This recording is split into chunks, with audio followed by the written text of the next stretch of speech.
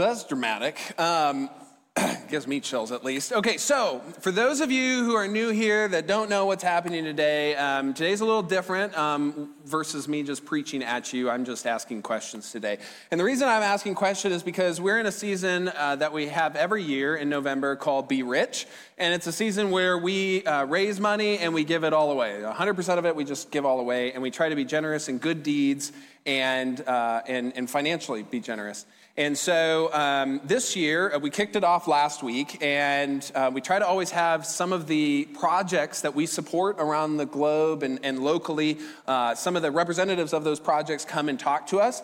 And we were really lucky because in this case, Alex and Trisha, who are sitting on my left, they are on sabbatical. Is that what we call it, sabbatical? They're furlough. We're on leave from their work that they've been doing, and I'm going to let them talk about it for at least a few more weeks, and then they go back to where they now call home. And so they're going to talk about what they do, and then we're going to connect that at the end into what we're going to help them and help others do where they are located. And so that's what we're going to talk about. So just so all of you know, the reason I know this wonderful couple is because Alex was actually my first flight instructor. So when I started to learn how to fly, some of you don't know that I have my pilot's license. Alex was my first instructor, and I think we had 6 or 8 hours together, and then Alex is like, no, I'm done with you. Yeah, bye.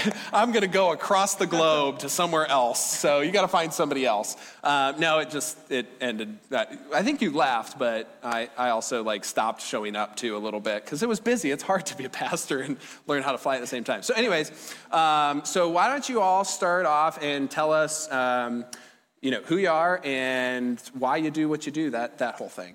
Sure. Check. Can you hear me? Good morning. I can't see anybody because his lights are so bright. I like that, actually.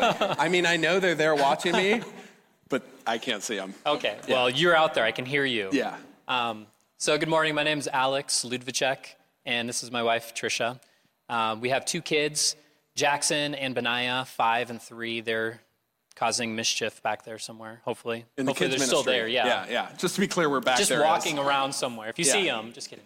So we're actually from Iowa City area. I was raised in North Liberty, and we lived for quite a while before I moved off to college near the Greencastle Airport.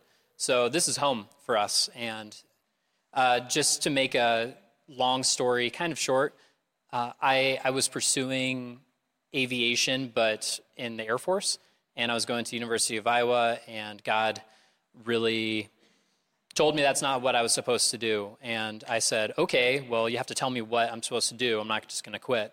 And a gentleman 2 days later told me about Mission Aviation, and I saw a video like that, and I said, okay, that's what I'm going to do.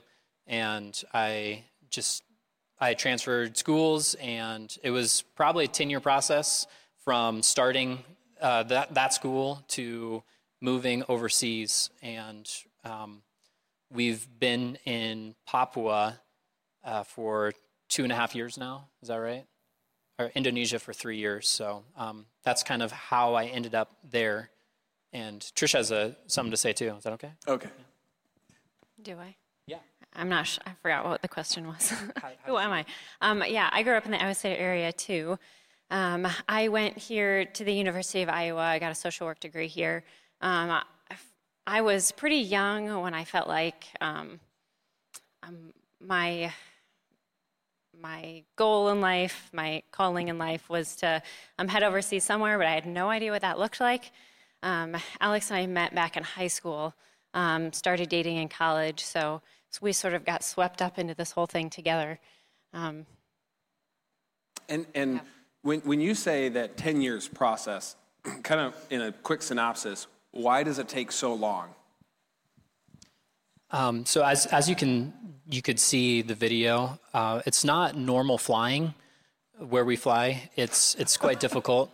So you're saying people may not be comfortable landing on runways like that? The pilot isn't comfortable landing. Yeah, okay, no, there you go. Just kidding. No, there's a lot of training, but it's a 5-year school. So we did Bible, and I'm also a mechanic. So we went through 2 years of maintenance school and 2 years of flight school, and then we moved back to pay off debt, make money and pay off debt before going on the mission field. And that's where I met Taylor. So that's kind of why it takes a long time. And then you had to learn the native language. Yeah, too. yeah. And then we moved to near Jakarta in Indonesia, and we spent 10 months learning the language of Indonesian. So yeah, it's a long process. And then it was 10 more months of more training specific to Papua. Yeah. And then there's training by airfield too, like to go into certain parts of Indonesia. Well, every single airport has its special training that you have to be checked out in with an instructor to land, because you have to be at that rock at that altitude and then turn at that tree. So it's interesting. It's fun. If you're wondering how pilots fly, this is how your commercial flights go too. They're like, oh, there's that rock. Let's turn now. No, a little different. It is a little different. Okay, all right. So you went over there. And you joined MAF. Why MAF? What do they do? And I think we have some slides as you kind of go along. Yeah. So I'm very stubborn and a silly person. When I was going to school, my goal was to not fly with MAF. In Papua, flying that kind of airplane, because that was the cool thing to do. But look where I am now. So it was cool to fly that? Is that well, yeah. So this airplane is called a Kodiak, and that's it was specially designed for this kind of flying. It's a jet airplane, so that kind of fuel is available there, and you can fly it in really small airstrips like this, and it can hold kind of a lot. So it was designed for that, and all the kids at school loved it, and I was. Oh, stubborn. So like all the other people wanted to do it, and you didn't want to. It was the cool thing to do. Gotcha. Anyway. Gotcha. So I don't know if they recognize it was the cool thing to do. Yeah, it's super cool, right? Yeah, but I love this is like a Hot Wheels ramp. Like kids run down their Hot Wheels car. Yeah. So anyway, MAF is just a great organization. We found out more about it, and God was just really pulling us towards that ministry. It's very specific. There's a lot of flying ministries, but this one is very broad in what they do. A lot of them only does Bible translation, which is amazing. Some only do disaster response, which is really good too. But MAF just encompasses all of those things. So we have a mission statement that I'll read. It's serving together to bring help, hope, and healing through aviation. And then there's a vision statement as well. Oh boy, get ready. Let me see if I can remember this. Yeah.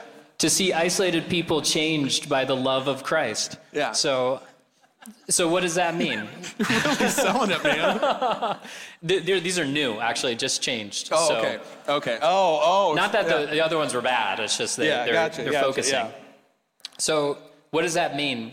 We use the airplane as a tool to share Christ's love, and we do that to people who live in isolated areas. So we personally live in places like that.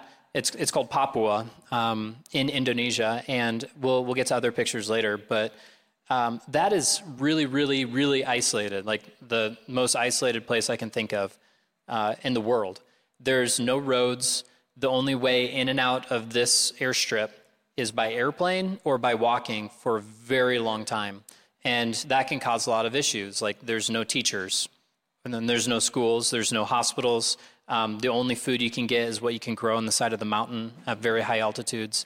If you're sick, you have to walk like weeks to get someplace. So what's cool about the airplane is we use it as a tool to try to help these people bridge that gap. So we can do community development. We bring in supplies. We bring in teachers and building materials for schools. We do lots of medevacs. We bring in people who can, like doctors and other people who can just help with health-related things. And we support the local church. Not every place has a church. Each village is very different, has their own language even because of the isolation issue. So some have churches, and we support the mission or the church there. We fly in pastors. We help them with training. Pastors need training, right? Some of them, not the really good ones. Some of them, yes. Some go to seminary for way too long and spend too much money, yes, some. And then there's missionaries at a lot of these places too. We support Bible translators and just other missionaries who are serving out there, and they need to get in and out as well. So we use this airplane as a tool, as a platform for the gospel to share Christ's love. So I noticed in the video, a lot of your videos actually, when I was watching online, because there's more online that we posted on our Be Rich website, but there's a lot of pig transportation. Why are you moving pigs? Bacon. No. Okay. Pigs are basically currency there. So they're worth a lot of money, and that's how you pay off debts or a bride price or to eat, to sell. Like they raise them, and then that's a good way. That's community development. We ship pigs sometimes from villages to the towns so they can sell them, and we bring them back their money that they wouldn't have gotten there. So you are the economic connection too. Yeah. To provide. That's unique. And I wouldn't have thought pig as currency, but there you have it. Bacon is money. Bacon is money. Some people are like, amen. Okay. All right. So flying for MAF. So then I think the question is why fly? I mean, it just feels like even for us, to be able to fly or to buy commercial tickets or to fly your own plane, I mean, that's kind of exorbitant in even American terms. And so it feels like, I think the first time I saw this, I was like, you couldn't have come up with a better way, or what? So why flying? So tell me the flying portion of it. Yeah. So we tried wingsuits, and that didn't work. Jetpacks? Jetpacks, yeah. Kind of like what I said before, there's really no other way. People a long time ago tried just trekking in, and I actually hiked from here to, there's another airport, or airstrip. Well, let's show that, the next slide. Okay, so here's size comparison. So that airstrip is right here, and the other airstrip is right there. It's very close. It's like 30 seconds of flying. I only hiked half of that, and it was 8 hours of hiking total. Okay. Through the jungle, mountains, through the rivers and valleys, and so it's intense terrain. And as you can see, this is about the size of Papua. Papua is not Papua New Guinea. I won't be mad if you tell me that, but we'll just have a little geography lesson. This part down here, this side of the island, sorry, there's no slide. That's Papua New Guinea, and that's a totally different country. This side is part of Indonesia, the country of Indonesia, and it's just called Papua or West Papua. Used to be Irian Jaya. So anyway, that's kind of a size comparison. The next slide shows how the different bases. So there's 4 different bases right now. MAF bases where we have different airplanes located. Trisha and I live in beautiful Nabire right there. And we serve this whole section right here in the pink or red or whatever that is. So we serve quite a large portion of the island. Of course, we do the other parts too. But just to give you another example, the next slide shows how long it takes to walk anywhere. So this is from Mokondoma to Puluk. That's expanded right here. So you walk kind of across this ridge, down into the valley, over or through the river and up again. It takes 3 days, and it's only 15 miles. And that's for like a Papuan guy to do running, basically. It would take me a lot longer than that. So why fly? Because you're an American guy. Yeah. So why fly? It's because there's really no other sane way of travel. You could take a river. You can follow this river to one of these places, but that takes 2 months by river, and there's like 8-foot waves on it and crocodiles and stuff. So and this good luck. Takes how long to fly? Oh, this 2 minutes? 3 minutes? Oh, less than startup, taxi, takeoff, landing, like 5 minutes total. So just the flight is a couple of minutes. Yeah. Gotcha. So it's just a good way to travel. It's luxurious. Yeah. Yeah, certainly. Okay, so and Alex and I talked about this a little bit because I was curious too, especially like as my history as my past as a Christian skeptic, as an agnostic. I often would look at missionaries and I would say, there you go. I would say something to the effect of, why don't you just leave these people alone? You're going in there and, you're bringing your culture, you're bringing your way of life, you're bringing your religion even into the country or into these villages. And I know you said not all of the villages you serve necessarily have a church or a Christian presence, but that's pretty presumptuous of you. And so what do you say in response to that frame of mind? How dare you? No, that's not what I would say. It's actually a really good question. And what I would say is that in the past, there have been missionaries and Christians doing this poorly. So I can see why a lot of people would question that. But when asking a Papuan who has experienced the life-changing aspect of the gospel, they would say, why would you keep this from me? So we bring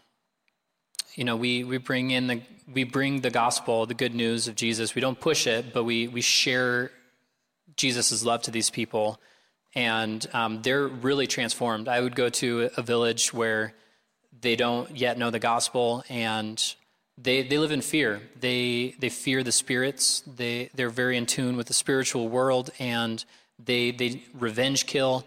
If someone's sick, it's because this other village cursed them, and this evil spirit is making them sick. So the only way to fix it is to kill people, and they've done cannibalism, and it's just very dark, and you can see it in their eyes how frightened they are. And then, in contrast, you go to a village that has experienced life-changing gospel of Jesus, and they are filled with joy, no more fear, and just totally different people. So in asking them that same question, they say, why would you hide this from us? Like this is what we have needed for so long.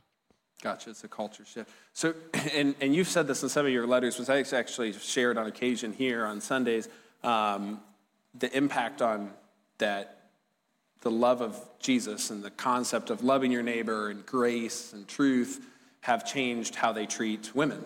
So, I mean, that just in of itself is wow. Yeah. Can I have a human female answer that question? It's tough because we do bring cultural things with us that we don't always want to bring. But, as we have asked ourselves this question, I'll get to the women thing in a second. Add another thing. No, that's great. Yeah. As we have asked ourselves this question, it looks like in these pictures like we're the only ones going in there. But really, these people have actually a lot of influence from different places, from people in town or from the government, from Indonesia. It's a really rich country in resources. So there have been a lot of people come in and really exploit them for those things. So to have somebody come in and care for them is just really different for them.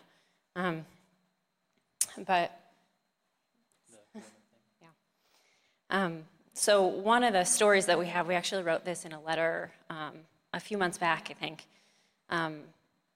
Some of the missionaries that we serve were presenting the gospel, and they were presenting that, men and women are both made in God's image.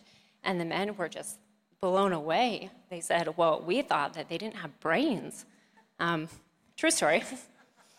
Women to them are just somebody who takes care of their pigs and their children. The stories of abuse that we hear is just horrifying, and that's pretty much the norm in a lot of villages and a lot of places. So it changes that in a huge way.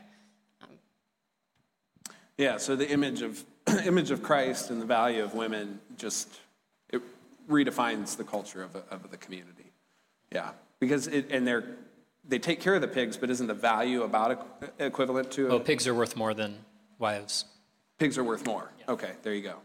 And so that's the first time they're probably hearing the message of some version of equality.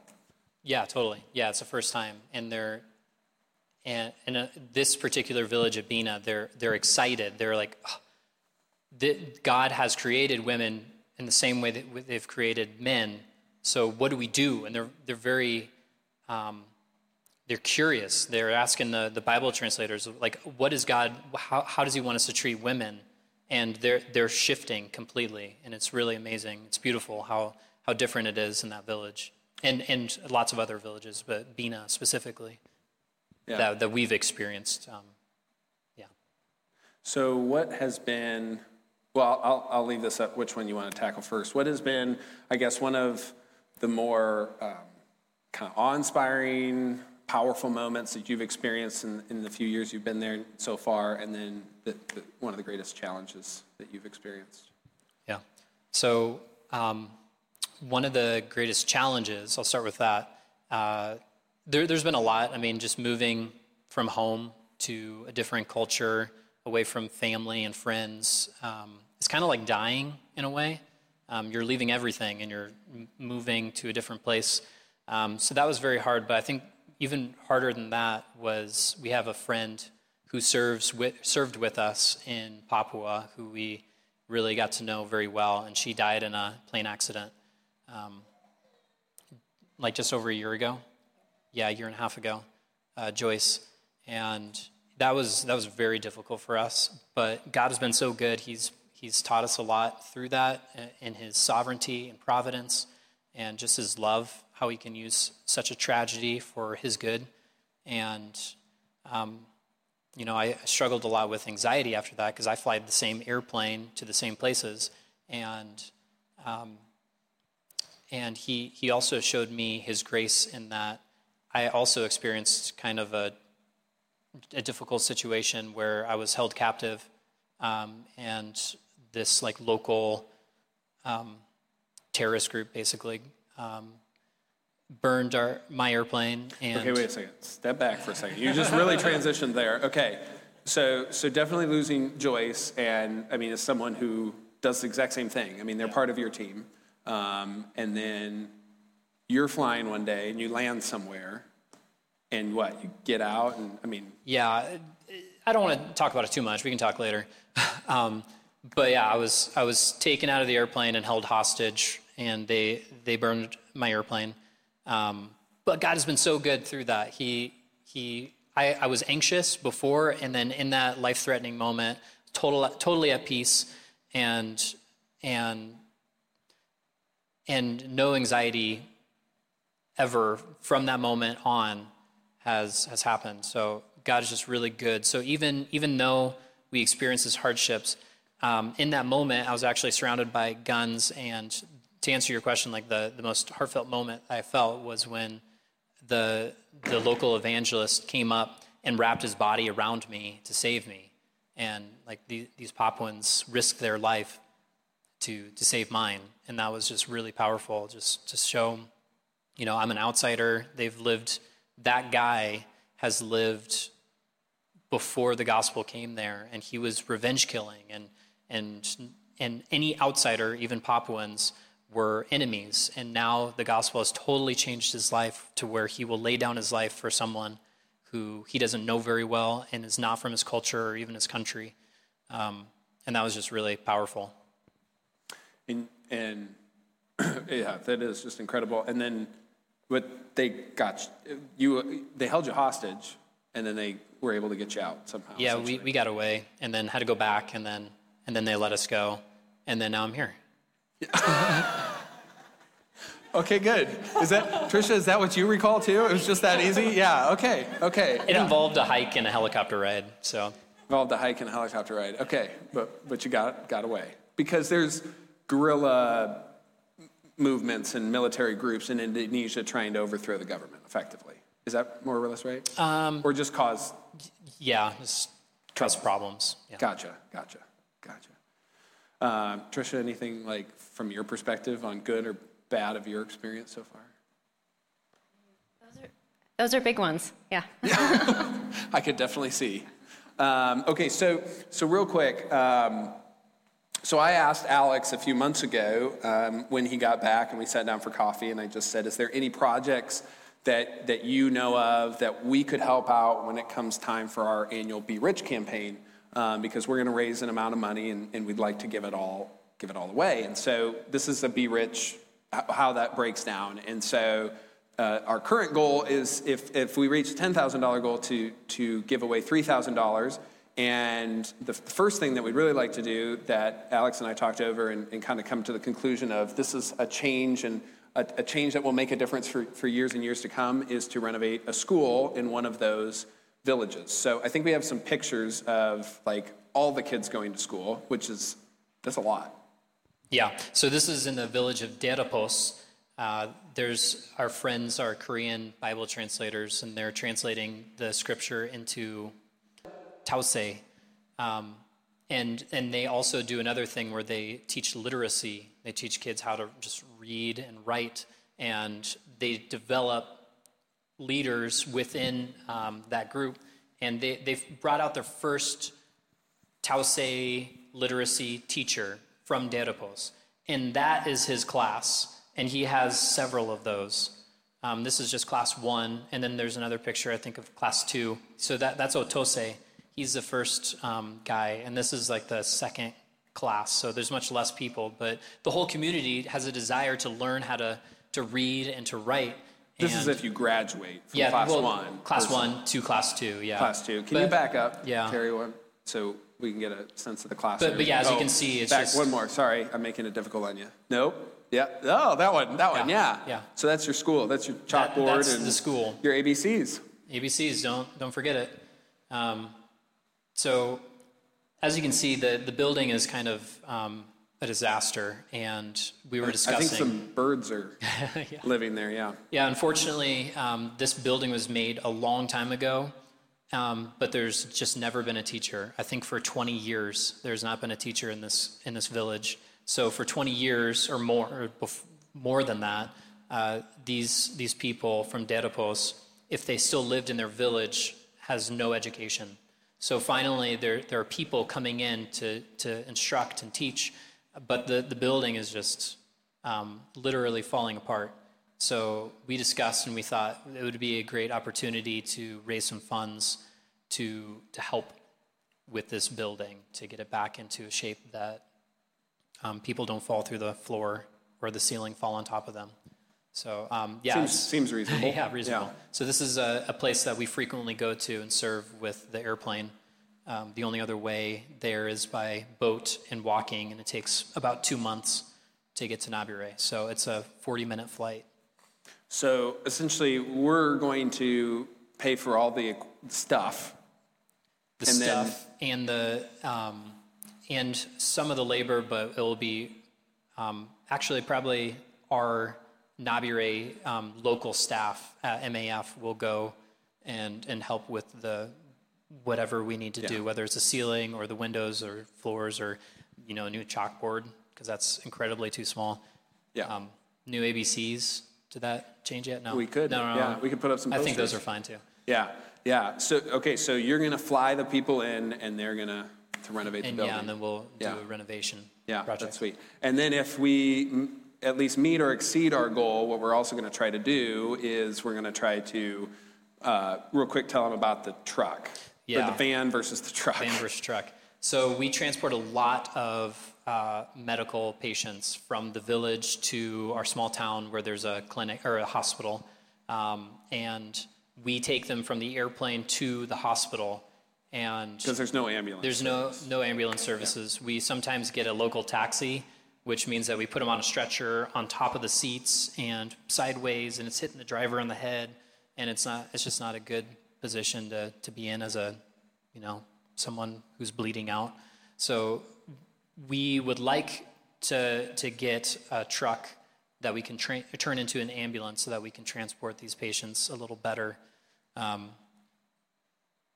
And not to get our van bloody is a preference. But yeah, we have a van that we can use to trade in, and then we'll just need some more funds to upgrade to a truck and then change that into just like a passenger transport vehicle. Yeah, for just a few $1,000s, we can make an ambulance. Totally. Yeah. So it's a little bit goes a long way is essentially kind of the point of that. So we're running out of time. So thank you both for being here. Thank you both for what you do and your commitment and your, I wouldn't say courage, but your faith to continue to do what you do. So thank you. And thank you for praying for us. We would encourage you guys to sign up for our, kind of every other month, we send out an email update about what we're doing. So we would encourage you to do that. And we have some prayer prayer cards with our faces on them, so you can pray for us and our faces. And there's a book, so you can just flip through the book and see kind of some of the places that we go to and people that we serve. So anyway, thank you so much for all that you guys do here. Yeah, and that'll be on the back welcome table on your way out if you just want to stop by, and you can sign up for that. And they send that, about monthly, because internet is hard just because it's so slow. So I'm like, hey, when you renovate the school, can you send us some pictures? And it's like, it'll take a couple days, but we'll do our absolute best. So thank you for all of you, especially those so far who have given to Be Rich, to our $10,000 goal. I met with a couple people this week, and it was really encouraging because some of you said, we budget for this. We know every November we're going to be rich. Before we get into the holidays and even Thanksgiving and we buy gifts, we're going to first be rich and help a hurting world. So I thought that was really incredible. And just a reminder too, I think when we give to these things, there's a number of you who already give to a lot of great organizations or churches or community funds or whatever it is.